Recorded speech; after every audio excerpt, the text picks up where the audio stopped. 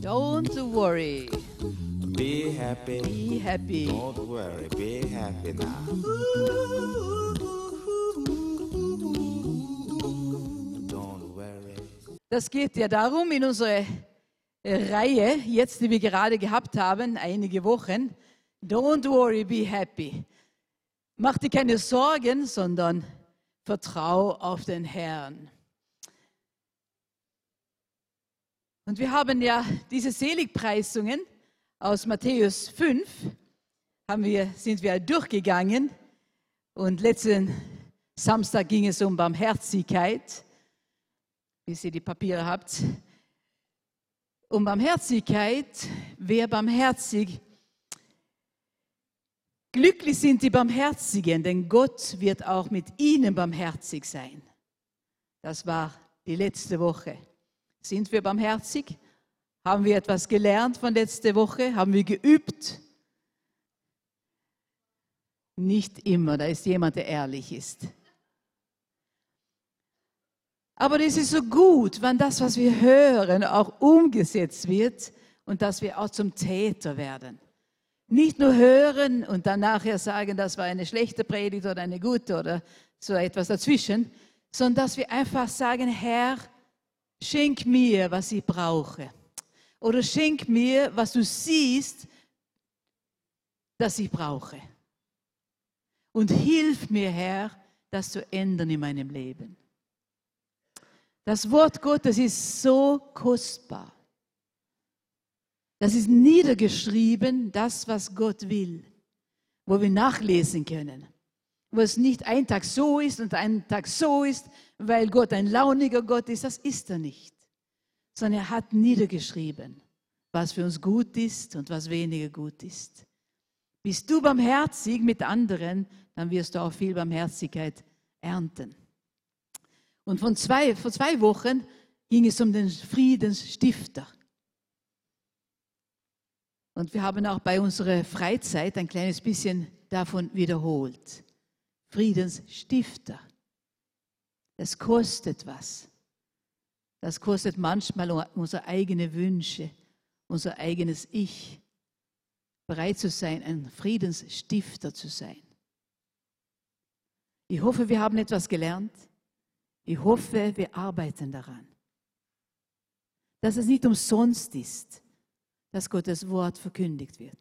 Dass es nicht umsonst ist, dass wir kommen können, Samstag nach Samstag nach Samstag, ohne dass wir Angst haben müssen.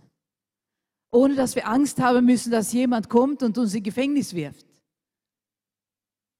Ohne dass wir Angst haben müssen, zu bekennen, dass wir Christen sind. Wir haben so viel Freiheit in unser Land, aber manchmal frage ich, wie dankbar sind wir dafür?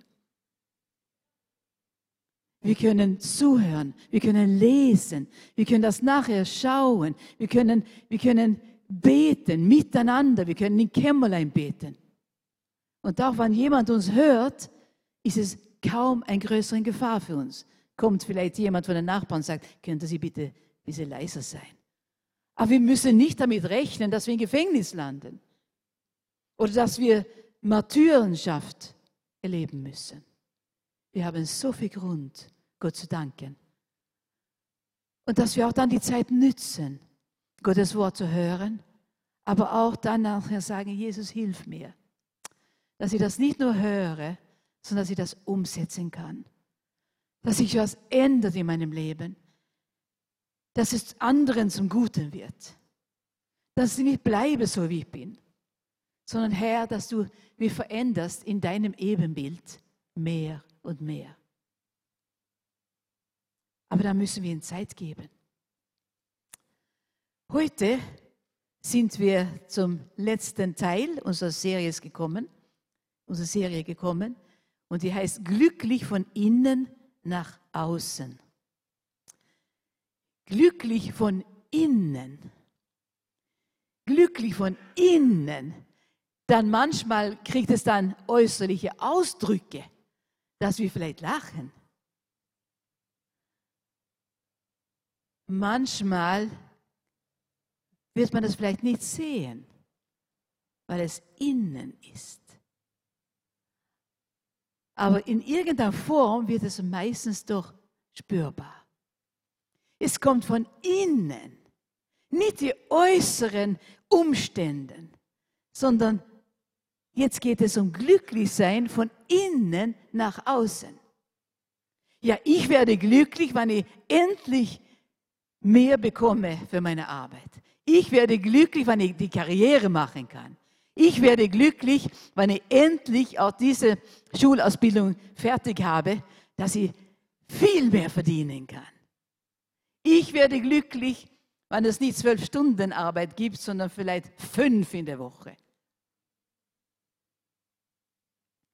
Diese Art von glücklich, die ist sehr limitiert.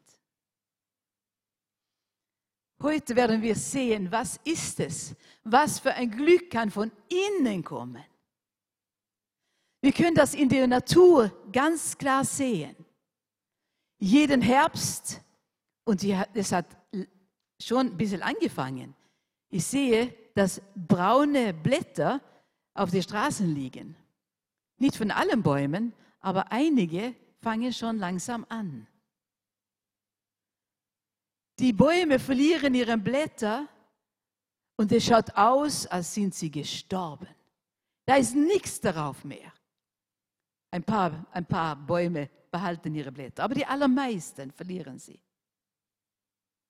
Aber im Frühling, wenn es ausschaut, als es nichts mehr da ist, möglicherweise ein bisschen Schnee dazwischen, dass es ein bisschen schöner wird, aber dann kommt der Frühling und wir können sehen, dann fängt etwas an zu leben.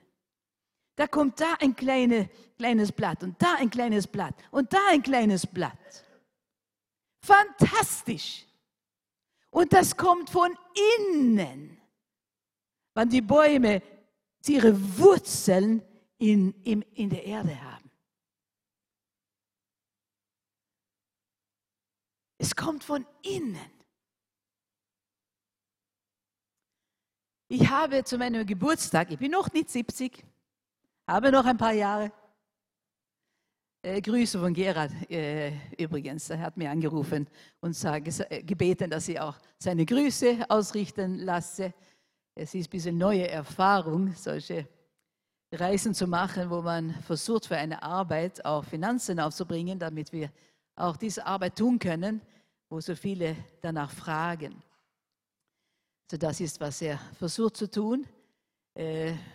Es geht nicht so in erster Linie um unsere Reisen und die Kosten, sondern es geht um die Kosten für die Leute dort, dass sie kommen können.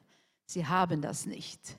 Und wir müssen ziemlich viel Geld aufbringen, damit sie kommen können. Und die wollen so gerne, sind bereit, oft 2, 3 Tage zu reisen, um zu kommen zu können.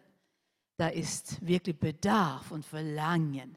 Aber die Finanzen fehlen. Und dann versuchen wir, da auch unseren Dienst zu tun, dass wir zusammenkriegen, was wir brauchen, um diese Kurse auch abhalten zu können. Darum ist er nicht da. Aber zu meinem Geburtstag im Mai habe ich eine schöne Pflanze bekommen. Letztes Jahr. Ein Oleander. Und der war schön, der war groß, sehr, sehr schön. Und ich habe mich sehr gefreut, so viele Blumen. Maria hat gesagt, ich liebe Blumen. Und das ist schon wahr. Ich mag Blumen sehr gern, weil es ein Teil von der Schöpfung ist. Ein Teil von dem, was mein Vater mir gibt. Immer wieder, weil er weiß, ich freue mich darüber. Die Schöpfung, die ganze Natur, wir können die Schönheit, die Farben, diese Farbenpracht. Ich freue mich so daran. Du freust dich vielleicht über andere Dinge. Aber dann habe ich so eine Blume bekommen. Und dann im Winter ist es doch zu kühl in Österreich, dass diese Blumen draußen stehen können. Und so haben wir in unser Treppenhaus, dürfen wir sie hinstellen. Da ist Licht und da ist nicht so kalt. Sie haben es hingestellt, wie immer, habe es ziemlich brav gegossen, aber dann waren wir weg im Frühling. Und ich habe einfach versäumt, jemanden zu bitten, diese Pflanze zu gießen. Und dann wir heimgekommen sind, nach 2 Wochen, war der vollkommen vertrocknet. Und die haben mich, ich war so traurig, ich habe gedacht, oh nein, Herr, ich habe das bekommen. Und sie haben es einfach versäumt, jemand zu bitten, es zu pflegen. Und jetzt ist es zu spät. Aber der war so groß, dass sie einfach nicht das Ganze nehmen konnte. Und in der Mistkübel, der war mir zu groß und zu schwer. So ich habe einfach, um das überhaupt tun können, wegzuschmeißen, habe ich einfach die Äste gebrochen. Einem nach dem anderen, dass es ein bisschen kleiner wurde, so dass ich es nehmen können. Und dann habe ich es rausgestellt, weil Gerhard war nicht gerade da und der war zu schwer. Ich konnte nicht einmal also mit kürzeren Dingen, konnte ich nicht das wegschmeißen. Und ich habe sie raus in den Garten. Ich habe gedacht, wenn er kommt, muss er mir helfen. Weil schön war er nicht mehr. Das war gebrochen und schier. Und ich habe es vergessen und das war draußen und ein paar Wochen sind vergangen. Und dann war Gerhard daheim und ich habe gesagt, ach, kannst du mir helfen, wir müssen das einfach wirklich wegschmeißen. Und dann schaue ich nach. Auf diese vertrocknete, schieren Dinge kamen ganz kleine, feine Blätter. Es war nur Kraft drinnen in diesem Gewächs. Es war nur Kraft da. Und es waren nur Wurzeln und es war nur in der Erde, weil ich einfach das nicht geschafft habe zu schmeißen.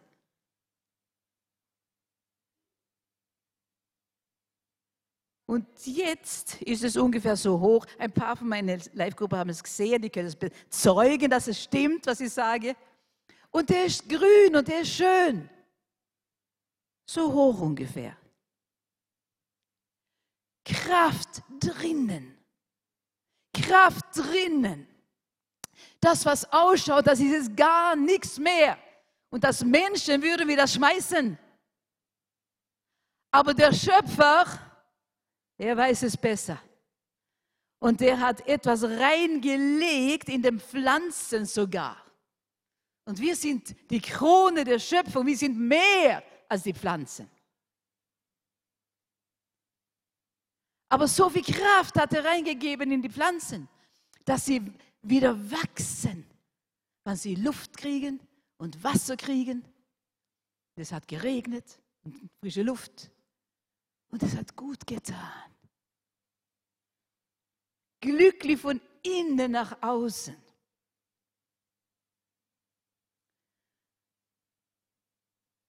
Matthäus 5,8, das ist der Seligpreisung. Glücklich sind, die ein reines Herz haben, denn sie werden Gott sehen. Glücklich sind, die ein reines Herz haben, denn sie werden Gott sehen. Glücklich. Das ist hier verbunden mit diesem Satz.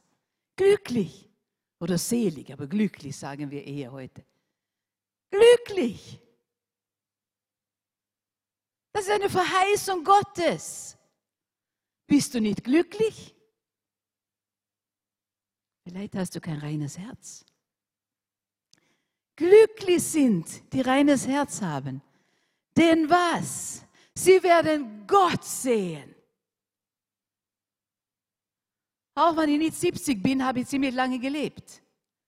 Und während meinem Leben habe ich so oft gehört, ich kann nicht an einen Gott glauben, den ich nicht sehen kann.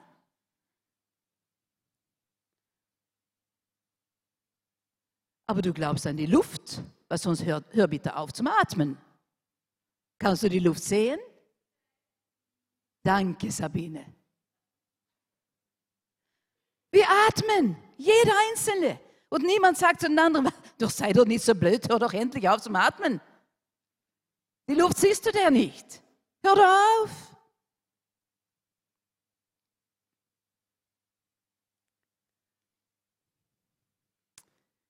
Es gibt einen Gott. Aber wenn wir nicht reines Herzen sind, können wir ihn nicht sehen.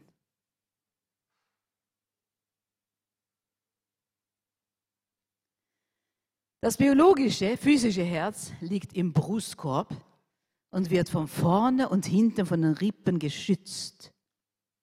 Von außen nicht sichtbar, aber ein fantastisches Meisterwerk. Unsere Rippen sind wie ein Panzer für das Herz. Das Herz ist das wichtigste Organ unseres Körpers. Wenn das aufhört und nicht mehr arbeiten kann, dann leben wir nicht mehr. Außer es sei Respirator. Existieren wir, aber leben vielleicht nicht. Unser Herz ist ein fantastischer Hohlmuskel. Und ich werde ein paar Dinge lesen, weil das ist so gut hier beschrieben, dass du weißt, was du für ein Meisterwerk drinnen in dir hast. Aber geschützt, damit es nicht kaputt gehen kann von außen her. Es ist sehr, sehr selten, auch bei Unfällen, dass ein Herz zerquetscht wird, weil es ist geschützt von den Rippen. Ihr Herz ist ein Hochleistungsmotor. Kennen Sie diese 580 PS Maschine? Sekunde für Sekunde, Minuten, Stunden, Tage, Wochen, Monate, Jahre, Jahrzehnte, unermüdlich leistet Ihr Herz ohne Ruhepausen, Urlaub und Pensionierung Schwer- und Schwerstarbeit. In Ruhe schlägt dieses nur etwa faustgroße 300 Gramm Leichtgewicht etwa 70 Mal in der Minute. Wenn Sie sich körperlich anstrengen, sogar doppelt so schnell und mehr. Mit jedem Schlag pumpt es rund 70 bis 100 Milliliter Blut durch Ihre Adern. Also ein kleines Wasserglas voll. Die sind die Hälfte von hier. Aber bei jedem Schlag. Bum, bum, bum, bum, bum, bum. Um alle ihre rund 50 Billionen Körperzellen mit Sauerstoff und Nährstoffen zu versorgen. Um Stoffwechselschlacken zu entsorgen. Das sind in jeder Minute rund 5 Liter, mehr als 7000 Liter am Tag. Ist das nicht ein Meisterwerk? Das kann nur ein Meister tun. Das ist ein Meisterwerk. Unser Herz. Wenn Sie 80 Jahre alt werden möchten und ein relativ ruhiges Leben führen, dann wird Ihr Herz mindestens 3 Milliarden Mal schlagen und dabei über 200 Millionen Liter Blut durch Ihre Adern befördert haben. Eine unglaubliche Leistung. Dazu wendet Ihr Herz täglich ebenso viel Energie auf, wie Sie brauchen würden, um einen Güterwaggon 1 Meter hochzuheben. Natürlich Tag für Tag, vom Baby bis zum Greisenalter.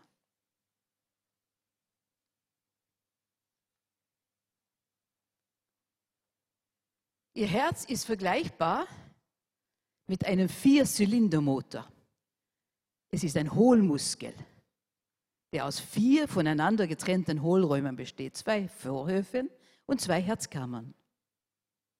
Aufgabe dieses Motors ist es, Ihren Blutkreislauf ständig in Bewegung zu halten.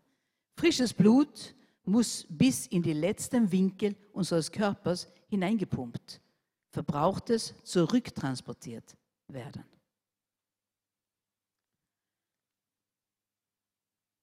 Das ist das biologische Herz.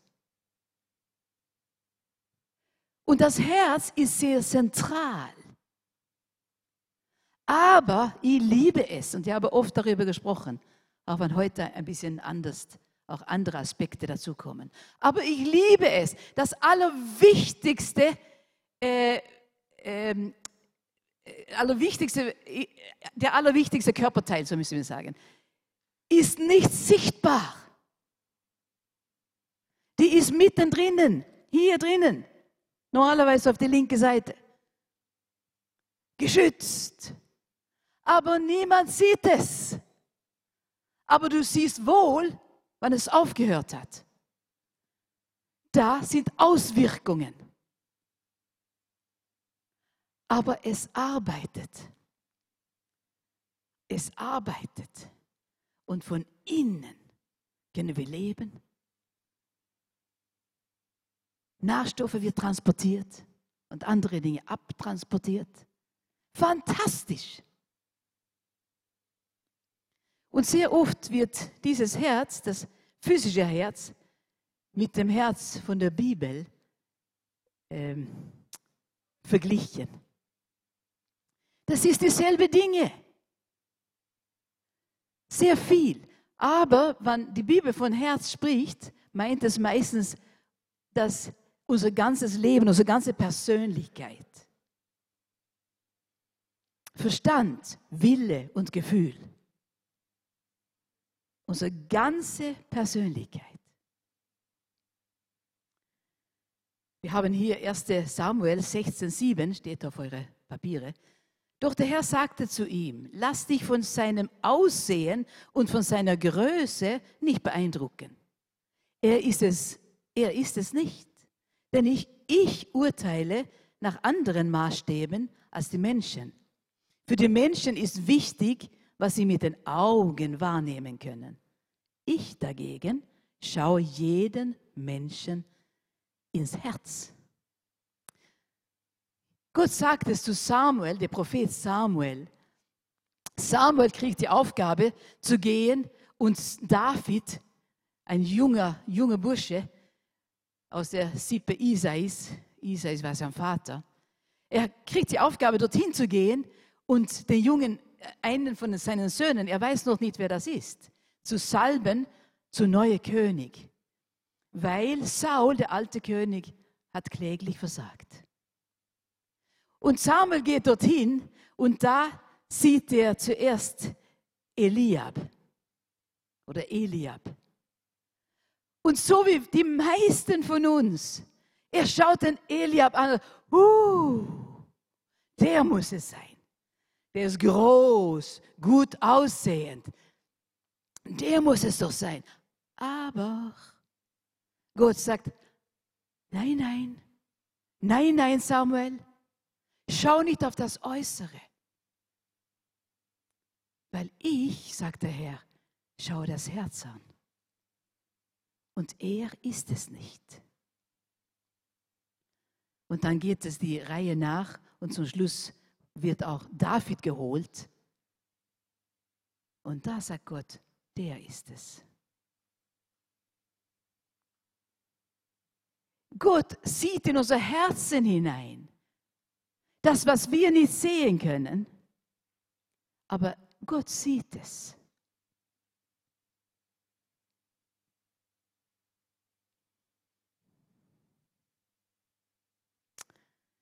Es ist noch eine Bibelstelle hier, Sprüche 4,23.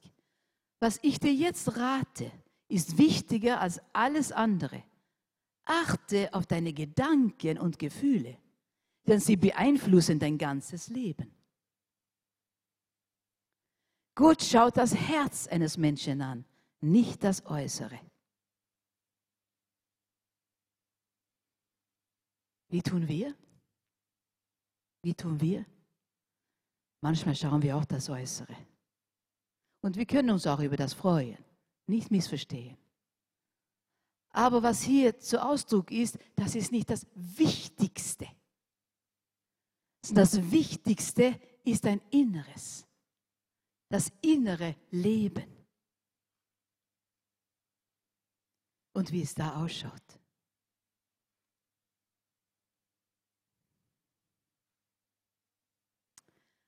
Ein reines Herz haben.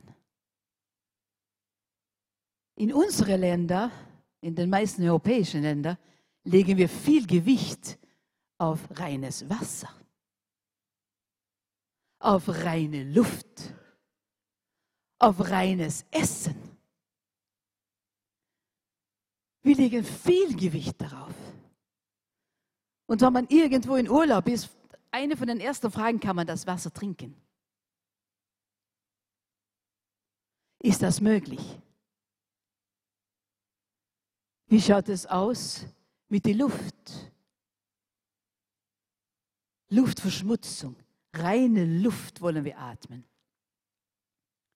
Und gutes, reines Essen, ordentlich, sauber, gekocht. Aber ein reines Herz. Wir sehen auch die Auswirkungen, wenn das Wasser nicht rein ist. Es gibt Länder, wo die Sterblichkeit sehr, sehr hoch ist, weil sie kein sauberes Wasser haben.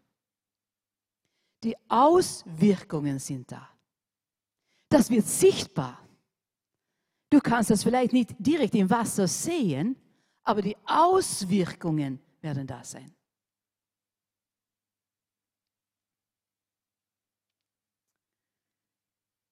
Mit der Luft ist das Gleiche. Es gibt Länder und Städte, wo sie immer diese Masken haben müssen. Sie müssen sich schützen für die schlechte Luft. Auswirkungen kommen. Auswirkungen werden sichtbar. Und wenn das Essen nicht ordentlich zubereitet ist, dann werden wir es auch merken. Dann kriegen wir Bauchweh. Ist nicht so angenehm. Uns wird schlecht. Und manchmal müssen wir das erbrechen. Muss raus.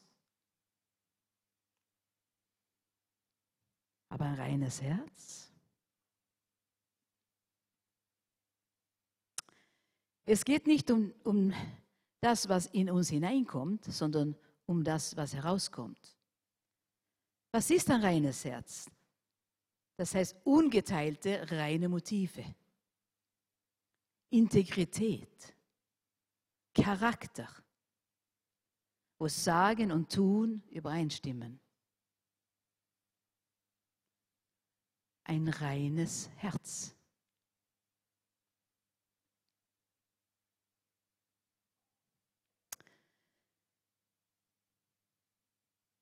Manchmal müssen wir das auch überprüfen, auch unser biologisches Herz. Ich bin gerade, war das letzte oder vorletzte Woche, war ich wieder beim Arzt. Ich muss das tun 2-mal im Jahr, weil mein Herz ein kleines bisschen zu viel Cholesterol und Cholesterin hat. Und der tut es immer wieder anschauen und messen und sagt mir dann, was zu tun ist. Diesmal war ich nicht ganz begeistert, wann ich gehen sollte, weil ich habe gewusst, wir haben ja eine Woche Urlaub gehabt vorher, wo man nicht so ganz aufpasst, sondern man will es auch genießen ein bisschen. Und dann war das auch dort Geburtstage und alles Mögliches. Und ich habe nicht so ganz aufgepasst und ich habe es gewusst. Ich habe gedacht, elend.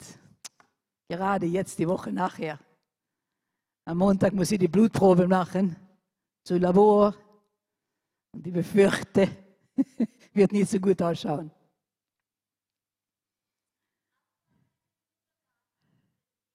Habe ich auch. Aber ich weiß nicht warum. Er will wahrscheinlich, dass ich auch zu diesem Arzt gehe. Vielleicht braucht er auch Jesus.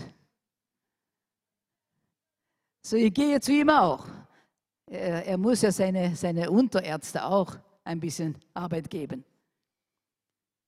Aber ich bin gegangen jedenfalls und genau das, was ich befürchtet habe, ist natürlich eingetroffen. Es war ein bisschen zu hoch wieder, aber ich habe meinen Arzt sagen können, aber Herr Doktor, das war doch ein bisschen gemein, dass ich gerade gehen musste, direkt nach der Urlaubszeit. Sie müssen das doch ein bisschen sehen.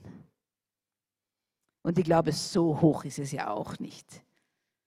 Naja, hat er gesagt, wie schaut das aus dann? Und dann habe ich auf diesem Fahrradl gehen müssen und da trampeln müssen. Und habe ich wieder zurückgehen müssen mit wie das ausgeschaut hat.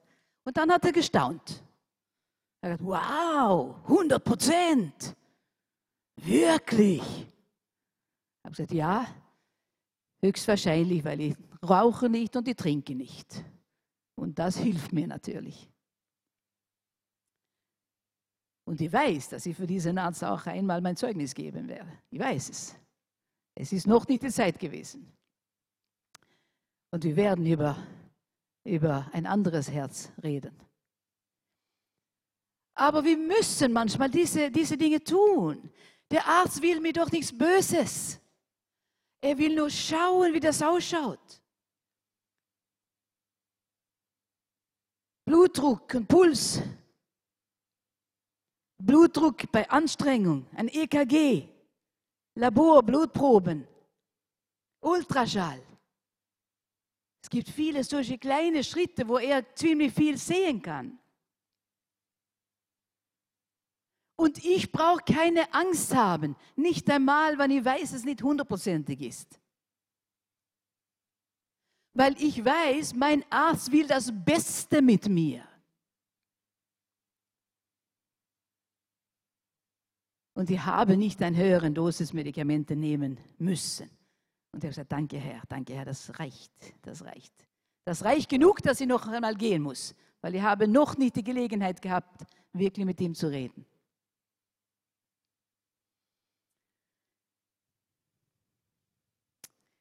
Wir haben manchmal so Angst für Kontrolle. Und manchmal frage ich, woher das kommt. Wenn alles in Ordnung ist in unserem Leben, brauchen wir doch keine Angst vor Kontrolle haben. Wenn meine Leistung auf das Fahrrad 100% war, dann habe ich mich gefreut und ich habe mich gefreut, dass sie das gesehen hat.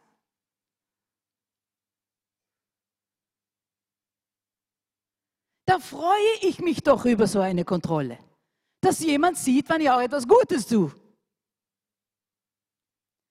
Aber natürlich, wenn ich ein bisschen schlechtes Gewissen habe, ist es etwas unangenehmer. Aber die Kontrolle ist gut. Das hindert uns, schwere Schaden zu kriegen. Und wenn wir uns kontrollieren lassen von himmlischem Vater, dann ist es gut. Traue dich zu den Oberarzt zu gehen. Traue dich, dass er sein Ultraschall machen kann oder eine Computertomographie von deinem Herz. Traue dich. Du kannst es verschönern, aber er weiß es sowieso. Du kannst nichts geheim halten. Hier haben wir den ersten Punkt. 3 Schritte zu einem reinen Herz. Und jetzt musst du mitschreiben. Denke daran, Gott sieht alles. Gott sieht alles.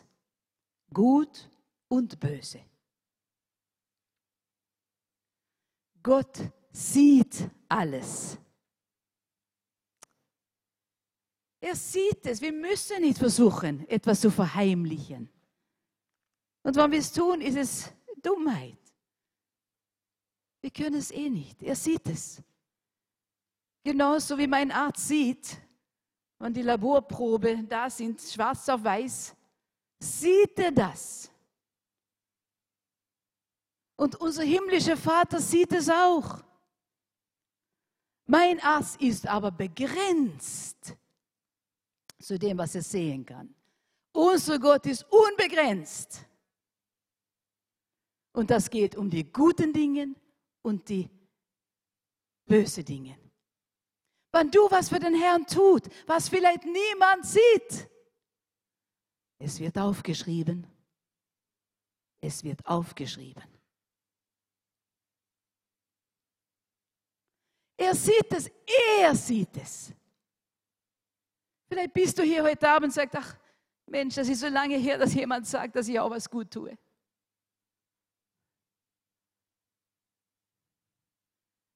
Er sagt es, wenn du das getan hast. Aber geh und rede mit ihm. Nimm dir Zeit und rede mit ihm. Sag, Herr, wie schaut das aus? Siehst du was Gutes auch? Und das andere, Herr, es ist gut, wenn du mir das sagst. dass sie das bereinigen kann. Weil ich will ein reines Herz, dass ich dies sehen kann.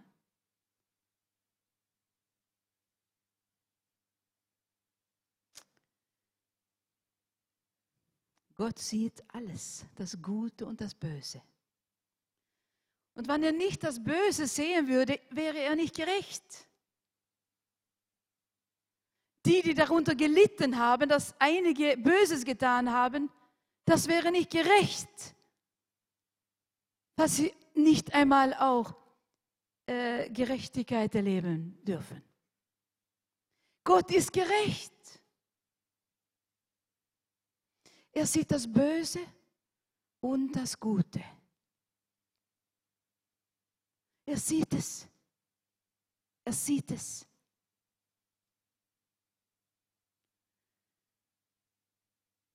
In ganze Kapitel 6 haben wir sehr, sehr viel, was wir lernen können und wo wir ein bisschen sehen können, was heißt es, dieses reine Herz.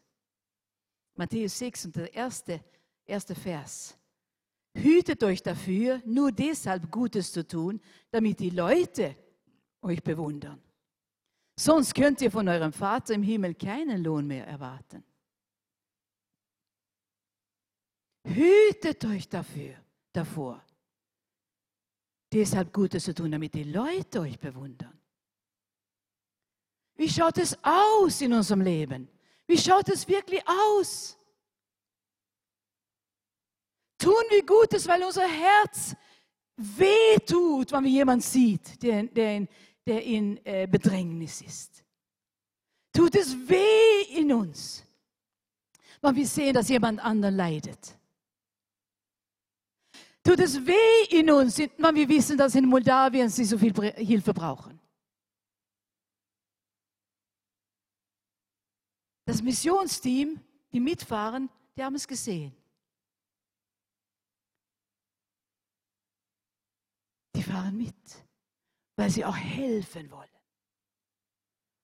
Aber manchmal müssen wir gar nicht ins Ausland gehen. Das ist nur extra Dinge, die der Herr extra sagt. Aber vielleicht ein Nachbar. Vielleicht sind sie in Not.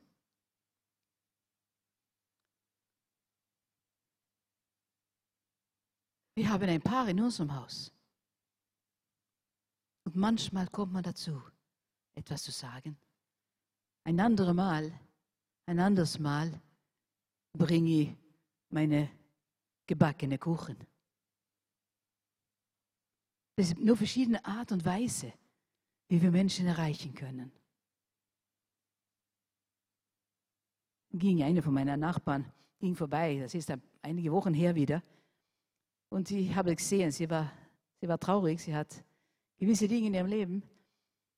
Und sie ist vorbei und hat dann ein bisschen gerochen. Und dann bin ich gerade rausgegangen und habe gesagt, oh, das riecht so gut. Ja, habe gesagt, ich bin beim Backen, ist bald fertig. Aber sie war eilig und ist gegangen. Aber mir war klar, oh, diese Frau braucht auch eine Ermutigung.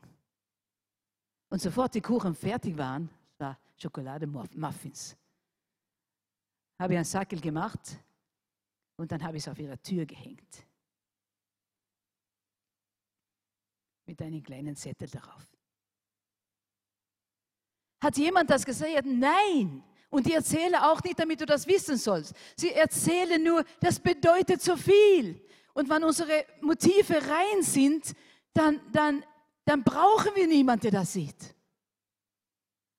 Dann brauchen wir nicht jemanden, der auf die Schulter sagt, oh, so brav. Das sollte selbstverständlich sein. Der Herr gibt uns so viel. Jeden Tag, jeden Tag, jeden Tag. Liest du hier? Liest du hier jeden Tag? Liest du hier? Jeden Tag. Er gibt mir so viel durch sein Wort.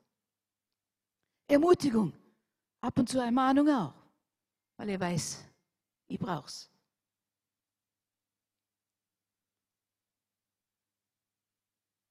Hüt euch dafür, das zu tun, damit ihr Lob kriegt. Damit die Leute euch bewundern. Und dann Matthäus, Vers 4, 6. Kapitel wieder. Dein Vater, der auch das Verborgene sieht, er wird dir geben. Er sieht es. Er sieht es. Er sieht, was du Gutes getan hast. Wenn niemand anderes das gesehen hat. Hast du hier im Saal geputzt? Hast du die Klos geputzt? Und niemand hat es gemerkt diesmal. Niemand hat dir besonders gedankt. Er hat es gesehen. Er hat es gesehen. Er hat es gesehen. Und auch wenn du nicht sofort belohnt wirst, eines Tages, es ist aufgeschrieben. Aber wir tun das nicht um Menschen, um Leute, wie hat es geheißen, um Leute damit die Leute uns bewundern. Also wir tun das für den Herrn. Wir tun das für den Herrn. Hebräer 4, 13. Gottes Augen bleibt nichts verborgen. Vor ihm ist alles sichtbar und offenkundig. Weil jeder Mensch muss Gott Rechenschaft geben. Eines Tages müssen wir das tun.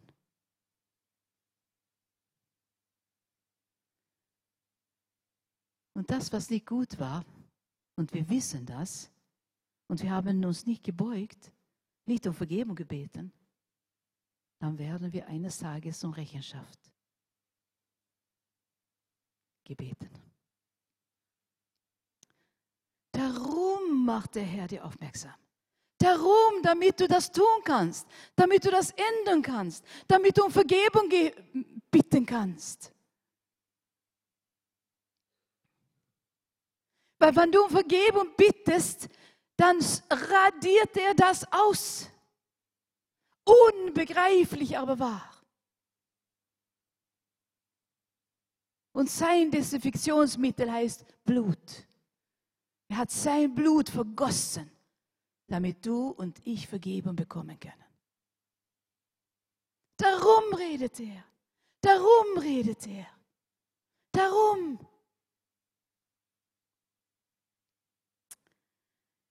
Zweitens, überprüfe deine Motive. Überprüfe deine Motive. Warum tust du, was du tust? Matthäus Kapitel 6, das 6. Kapitel, geben uns hier 4 Beispiele. Warum tust du, was du tust? Das erste Beispiel ist geben. Wann wir geben, dann geben wir aus dem Herzen und nicht, damit Menschen das sehen sollen.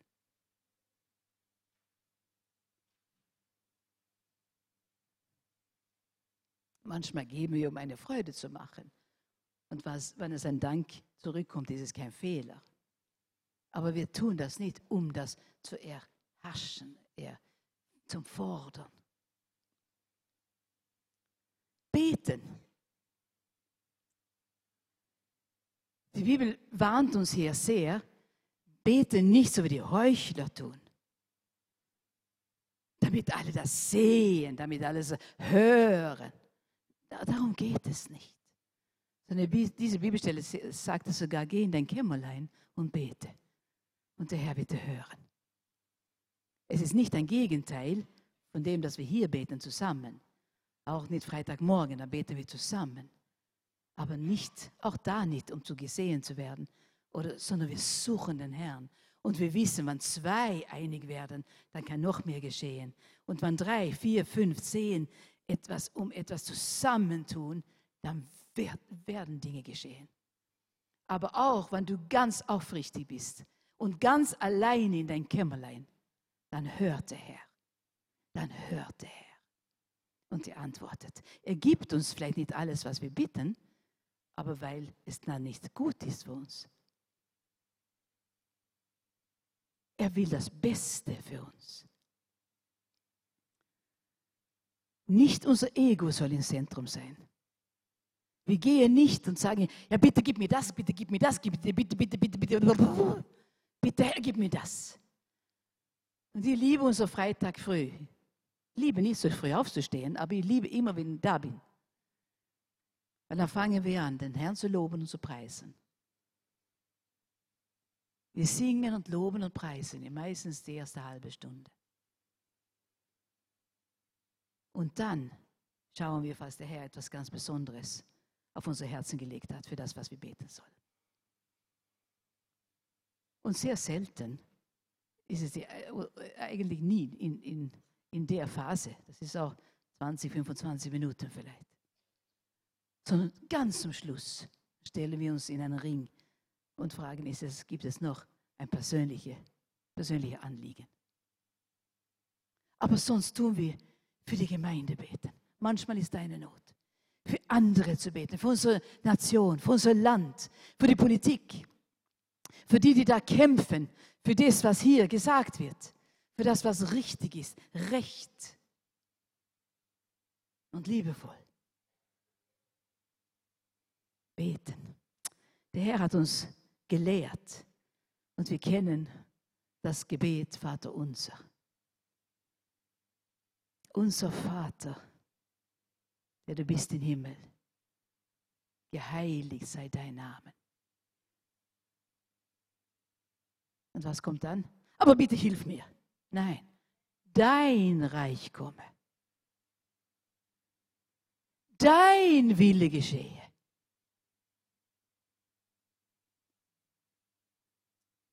Wie im Himmel, so auf Erden. Das ist das Muster, wie wir beten sollen. Das ist nicht ein Gebet, was wir nur rappeln sollen. Sondern es ist ein Gebet, wie. Wie. Und wir beten das. Und wir können auch das Gebet beten, wenn wir darüber nachdenken, was wir beten. Ein wunderbares Gebet. Herr, zuerst dir.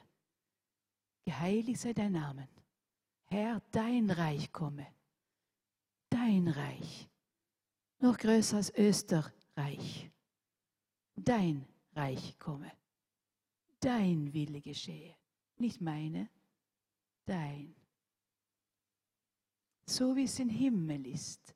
Herr, bitte mach es auch auf Erden.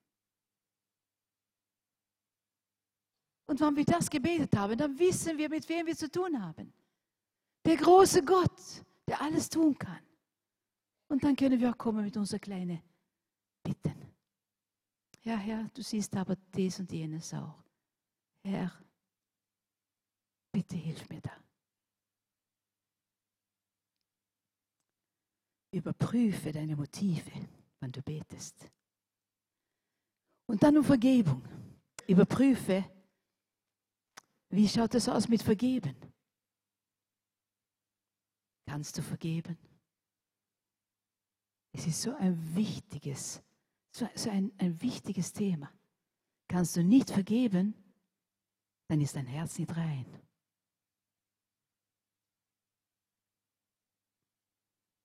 Vergib. Aber nicht auch da, so, entschuldige. Blablabla.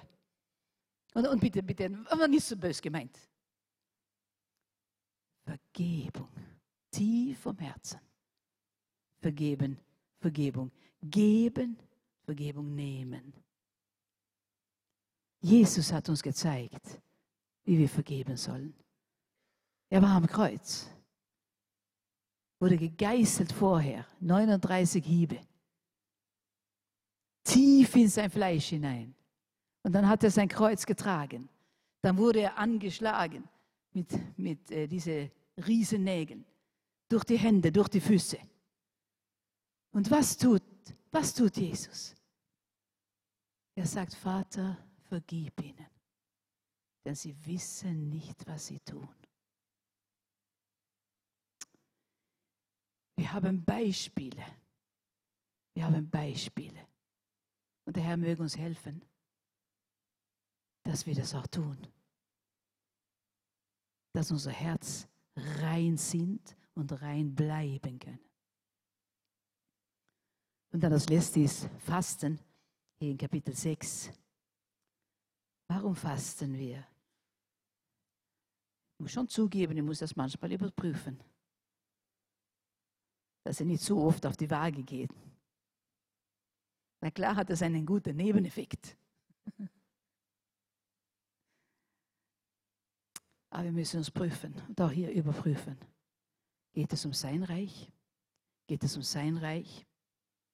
Faste ich, damit ich zeige, Herr, ich meine es wirklich ernst. Vater im Himmel, das geht um dein Reich.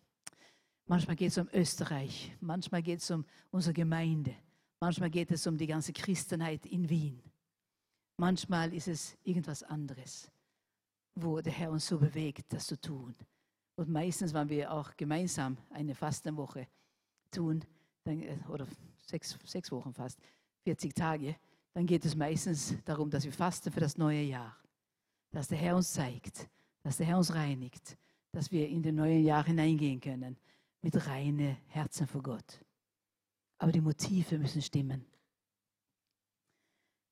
Was ist dann ein Gegenteil von einem reinen Herzen? Dass wir das erkennen können.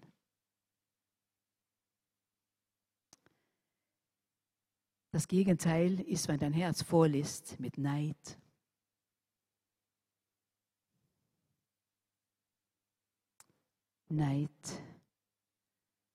Gabi hat so einen guten Spruch gehabt bei unserer Freizeit. Wie war das, Gabi, über Neid? Das war Sprüche irgendwo. Wenn wir Neid haben, können wir krank werden oder werden wir krank. Jetzt fällt es mir nicht ein, das ist mir gerade durch mein Hirn gerast. Neid, Eifersucht. Eifersucht ist ärger als alle anderen Süchte, die wir haben können. Eifersucht, Gier, Unvergebenheit, Bitterkeit, Furcht und Angst. Wenn unsere Herzen voll sind mit diesen Dingen, reicht mit einer von ihnen, dann können wir nicht sagen, ich habe ein reines Herz. Dann irrst du dich. Dann lass der Meister dein Herz durchforsten. Lass ihn durchschauen. Lass ihn durchleuchten. Weil wenn er das tut, dann geht es uns genauso wie bei Computertomographie. Dann werden die allerkleinsten Dinge gesehen. Und ist da etwas in deinem Herzen von diesen Dingen? Ich sage es noch einmal. Neid, Eifersucht, Gier, Unvergebenheit, Bitterkeit, Furcht und Angst.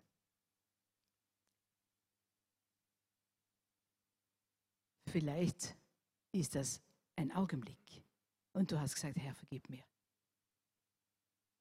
Herr, hilf mir da auf den Punkt. Jesus, reinige mich mit deinem Blut. Dann ist dein Herz wieder rein. Aber wir müssen vorsichtig sein.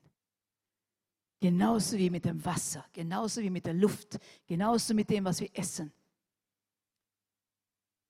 Wie schaut es aus in unserem Herzen? Was isst du? Geistlich gesehen. Isst du hier? Oder isst du von 100.000 anderen Büchern, die alle möglichen Philosophien haben? Solange sie übereinstimmen mit diesem Buch, dann kannst du daran glauben. Sonst sei vorsichtig. Das hier ist reines Essen. Sauber. Gut. In Ordnung. Das ist reines Wasser und das reinigt unser Herzen.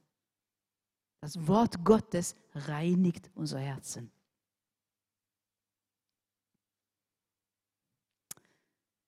Wir haben hier auch ein paar Bibelwörter, aber 1. Thessaloniker 2,4. Im Gegenteil, Gott selbst hält uns für würdig, die rettende Botschaft zu verkünden. Deshalb und nur deshalb reden wir. Wir wollen nicht Menschen damit gefallen, sondern Gott.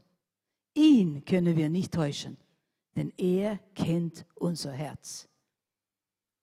Genau der letzte, besonders die 2 letzten Sätze hier. Wir wollen nicht Menschen damit gefallen, sondern Gott. Ihn können wir nicht täuschen, denn er kennt unser Herz. Prüfen wir unsere Motive. Lassen wir unsere Motive durch die Computertomographie Gottes gehen. Dass er uns zeigt, was irgendwas hier da ist. Weil dann sollst du dich nicht wundern, dass du Gott nicht sehen kannst. Wie kann ich dann wissen, was meine Prioritäten sind? 3 Tests. Deine Aktivitäten durchschauen.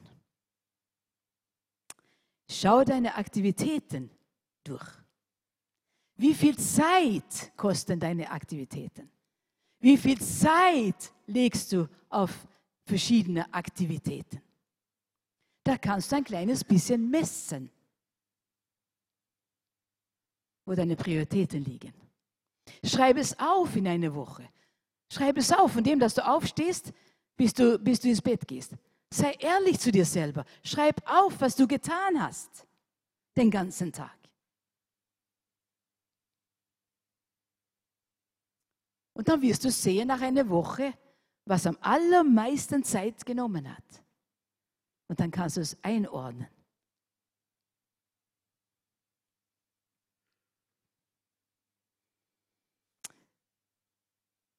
Warum? Wieder Matthäus 6, Vers 19 bis 21.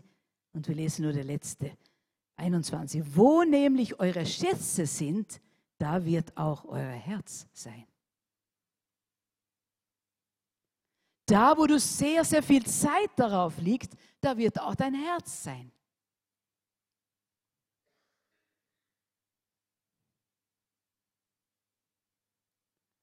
Schauen wir, was wir tun. Schauen wir nach. Nehmen wir viel mehr Zeit für das Äußere als für das Innere? Sei ehrlich zu dir selber. Niemand anderen kontrolliert es außer dir und der Herr. Wie schaut es aus?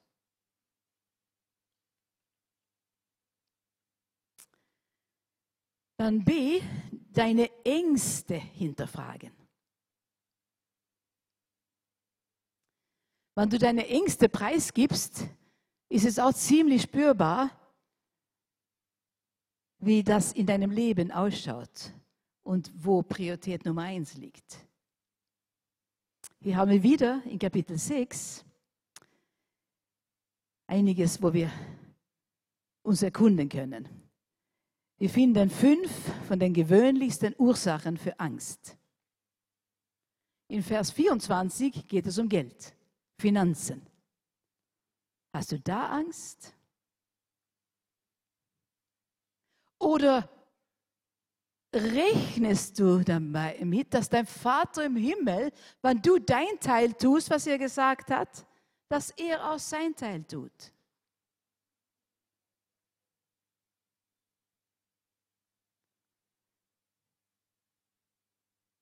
Wir haben Zeiten in unser Leben gehabt, Gerhard und ich.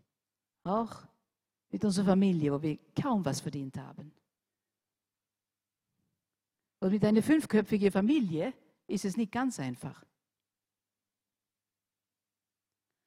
Aber ich muss sagen, wir haben hier nie Angst gehabt. Wir haben getan, was Gott gesagt hat. Und dann haben wir gewusst, Herr, wir haben getan, was du uns berufen hast, was du gesagt hast. Dann wirst du auch für uns sorgen. Und das hat er getan. Maria wurde geboren. Sie hatte nur Bubenkleider daheim, weil wir nur Andreas hatten. Und sie war mein erstes Mädchen. Und ich war ein bisschen traurig, weil wir haben von unseren Verwandten auch einen Sack mit Bubenkleider bekommen, weil die hatten auch nur Buben. Und ich kann mich noch erinnern, ich war im Schlafzimmer in Knittelfeld. Und da war kein Geld, dass wir neue Sachen kaufen konnten. Und ich bin auf meine Knie gegangen und ich habe geweint. Ich habe gesagt, Herr, ich habe dir alles gegeben. Herr, du hast versprochen in deinem Wort, dass wenn wir für dich tun, dann tust du für uns. Und wenn wir in deinen Dienst gehen, dann wirst du uns auch versorgen. Und ich kann mich erinnern, als wäre es gestern. Auf einmal kam so ein Frieden über mir. Und ich habe gesagt, Herr, das ist ja wahr. Warum bin ich traurig? Hast du gesagt, dass du uns versorgst, dann wirst du uns auch versorgen. Und Herr, noch dazu eine kleine Bitte. Ein paar Mädchenkleider auch. Und was geschah? Was geschah? Gerhard war auf einer Evangelisation in der Schweiz, gerade zu der Zeit. Und wenn er heimfahren sollte, dann kommt eine in der Gemeinde mit 2 Säcke voll mit Mädchen Babykleider.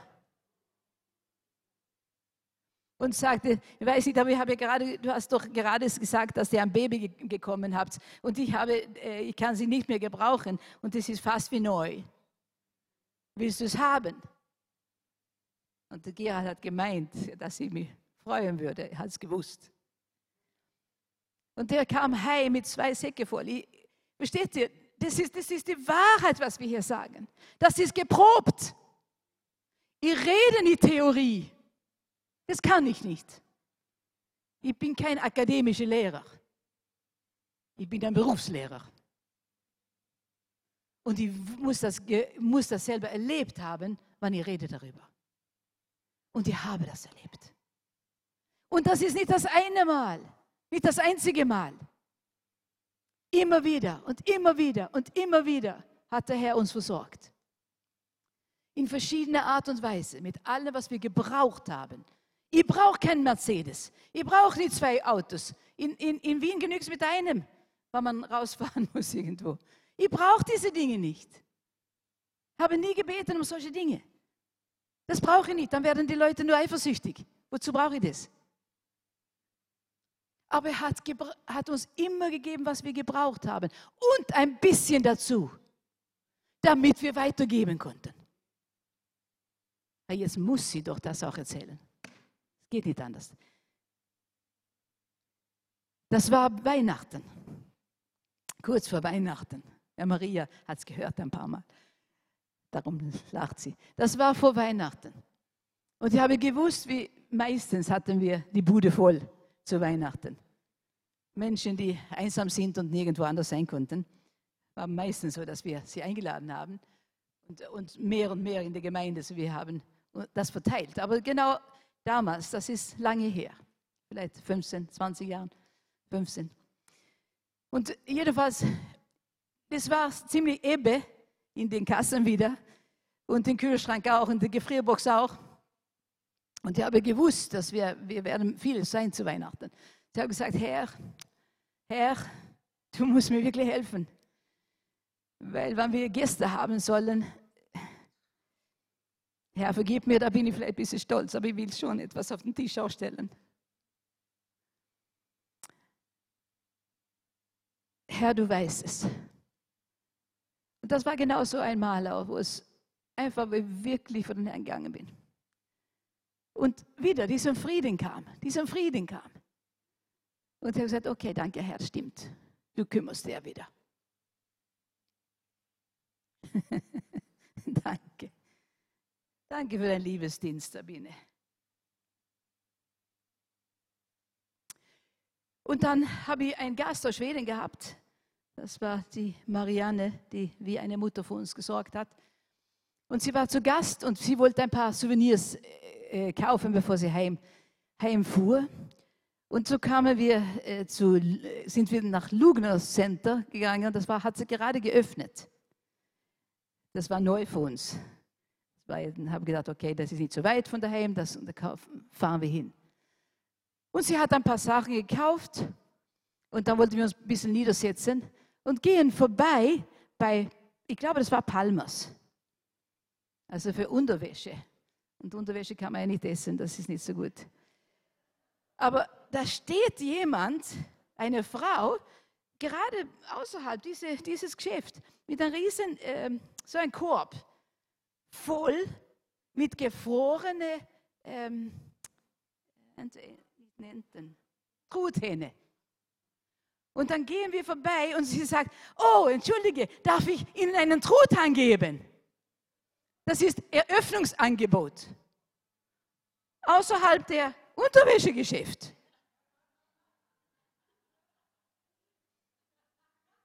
Und die, ja, danke. Und ich habe einen riesen gefrorenen Truthahn bekommen. Aber einen Sack. Und ich habe zu Maja gesagt, das ist ja unglaublich, weil ich brauche das wirklich zu Weihnachten. Und dann hat jemand von uns wieder auf die Toilette müssen und wir sind noch einmal vorbeigegangen, auf derselbe Stelle. Aber es war kein Hintergedanken, aber nicht einmal daran gedacht. Und wir sind vorbeigegangen und dann steht dasselbe Frau und sagt, oh, darf ich Ihnen einen Truthahn geben? Und ich habe gesagt, entschuldige, aber ich habe schon eins bekommen. Ich kann das sowas nicht einfach. Und er sagt, ja, aber dann vielleicht brauchen Sie 2. Bitte nehmen Sie es. Und dann habe ich die zweite genommen. Und habe 2, aber ich habe ja zurückgehen müssen von der Toilette. So bin ich noch einmal vorbei, aber ich bin ein bisschen außen rumgegangen, weil das war mir peinlich. Und da steht noch dieselbe Frau und dann sagt sie, oh, darf ich Ihnen einen Truthahn geben? Ich sagte, nein, danke, ich habe wirklich 2 bekommen. Wissen Sie was, ich habe so viel. Bitte nehmen Sie es. Bitte nehmen Sie es, dann habe ich ein bisschen weniger. Bitte, frohe Weihnachten. Ich bin heimgegangen an dem Tag mit 3 große, gefrorene Truthähne. Ja, da kann man klatschen. Das ist wahr. Das ist mein Gott. Das ist mein Gott. Die 2 haben wir gebraucht für das Feier und der 3. habe ich jemand schenken können. So ist mein Vater, mein himmlischer Vater. Er ist nicht knausrig, sondern da gibt er und gibt und gibt, dass wir sie brauchen und noch mehr dazu, dass wir weitergeben können. Finanzen. Und der zweite Vers, 25 hier, ist Essen. Da haben wir schon abgehackt. Der 3. Angst ist Fitness. Wir haben nicht Angst fürs Fitness, aber manchmal Angst für unseren Körper. Fitness in eine gesunde Art und Weise ist gut, weil wir brauchen das. Und wir sollen zuschauen, dass das, was Gott uns gegeben hat, dass wir das nicht verkommen lassen. Aber Fitness kann auch zu einem Gott werden. Wir können so auf unseren Körper fixiert werden, dass wir denken, nein, ich muss jede Woche und ich muss 5 Stunden. Nein, das genügt nicht, ich muss vielleicht 8 Stunden. Nein, ich muss, weil sonst vielleicht kriege ich einen Herzinfarkt. Ich würde das kriegen, wenn ich nur so denken muss. Gesunder Maße. Aber was heißt es? Wir können nicht einen Augenblick zu unserem Leben dazulegen, wenn der Herr das nicht will. Gesundes Maß, weil wir einfach darauf Acht geben, was der Herr uns gegeben hat. Aber nicht Angst in diese Art und Weise, dass es so ein Krampf wird. Und dann haben wir Vers 28, Kleidung. Ängste, dass ich nichts zum Anziehen habe. Aber ich sehe niemand hier heute, der ohne Kleidung ist. Sagt mir, dass der Herr versorgt. Alle, die hier sitzen, wir haben genug, dass wir Kleidung kaufen können.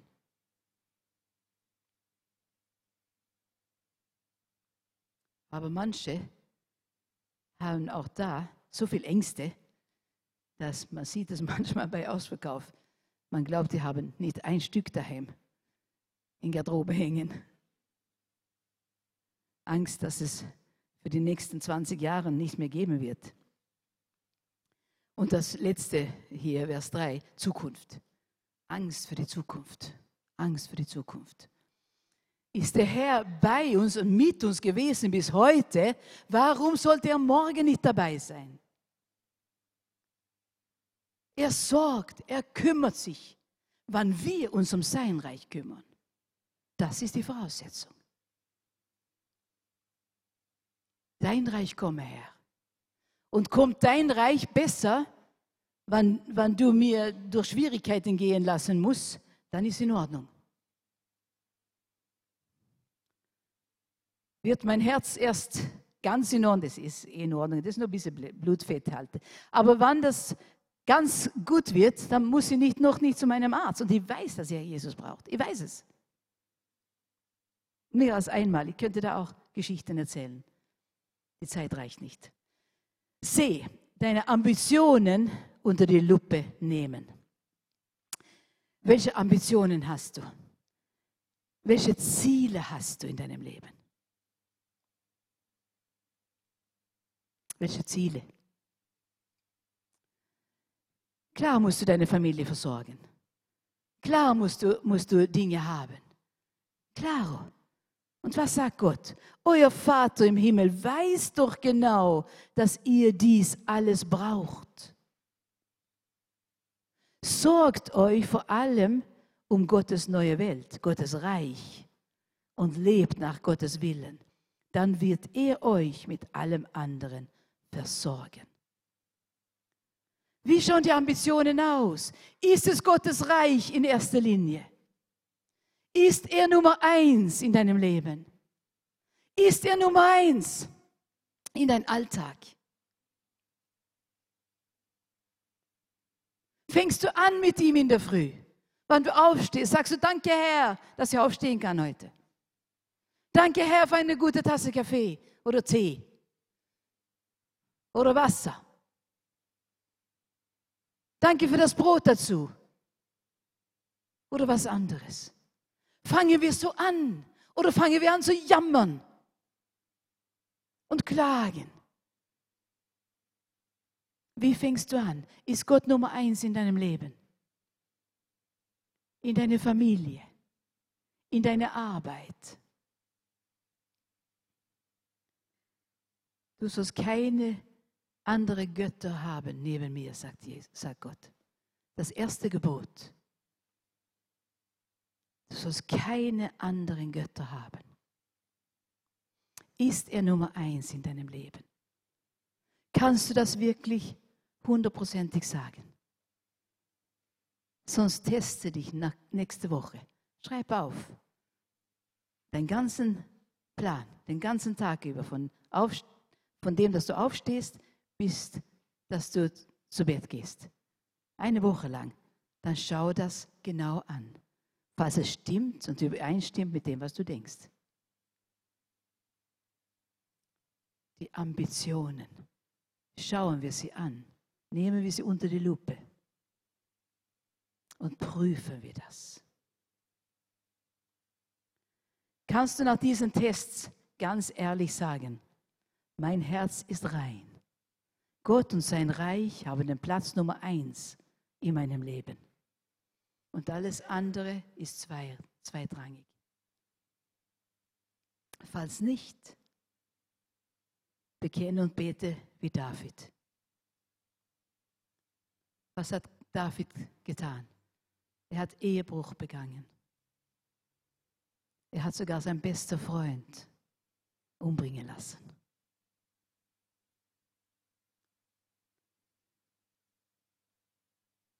Er bekennt es für den Herrn und dann bittet er. Erschaffe in mir ein reines Herz zu Gott. Erneuere mich und gib mir Beständigkeit. Auch du kannst das beten heute Abend. Erschaffe in mir ein reines Herz zu Gott. Erneuere mich und gib mir Beständigkeit.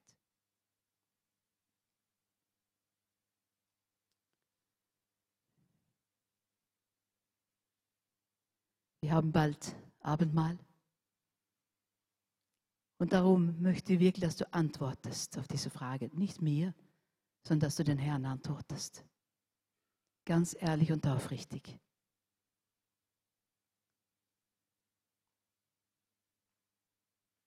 Wenn dein Herz nicht rein ist, stimme mit ein mit David. Erschaffe in mir ein reines Herz, o Gott. Erneuere mich und gib mir Beständigkeit. Herr Jesus, vergib mir und hilf mir, dass es anders wird. Dass du Nummer 1 in mein ganzes Leben wird und alles andere zweitrangig. Können wir aufstehen und beten?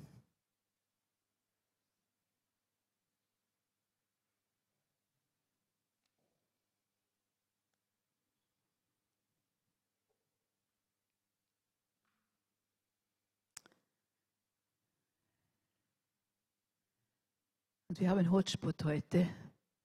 Ich glaube, wir werden Abendmahl feiern. Aber wenn dein Herz nicht rein ist und du weißt es, dann hast du 2 Möglichkeiten. Bekenne für den Herrn und bitte um Vergebung. Und sonst bitte ich dich, nimm kein Abendmahl. Das muss übereinstimmen mit deinem Leben. Und das, was dir bewusst ist.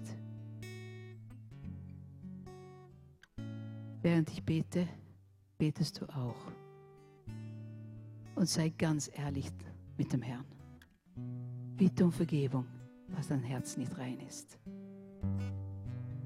Und er reinigt dich. Dann kannst du mit uns auch Abendmahl feiern. Und sonst danke den Herrn, dass er mit seinem Blut dich gereinigt hast. Danke, Jesus. Jesus, ich danke dir, dass du uns reine Herzen geben kannst.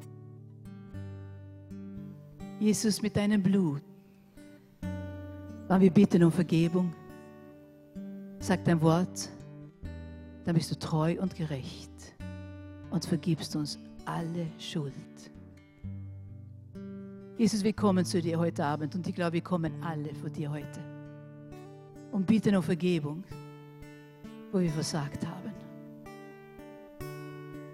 Jesus, hilf uns, vergib uns und hilf uns, Herr,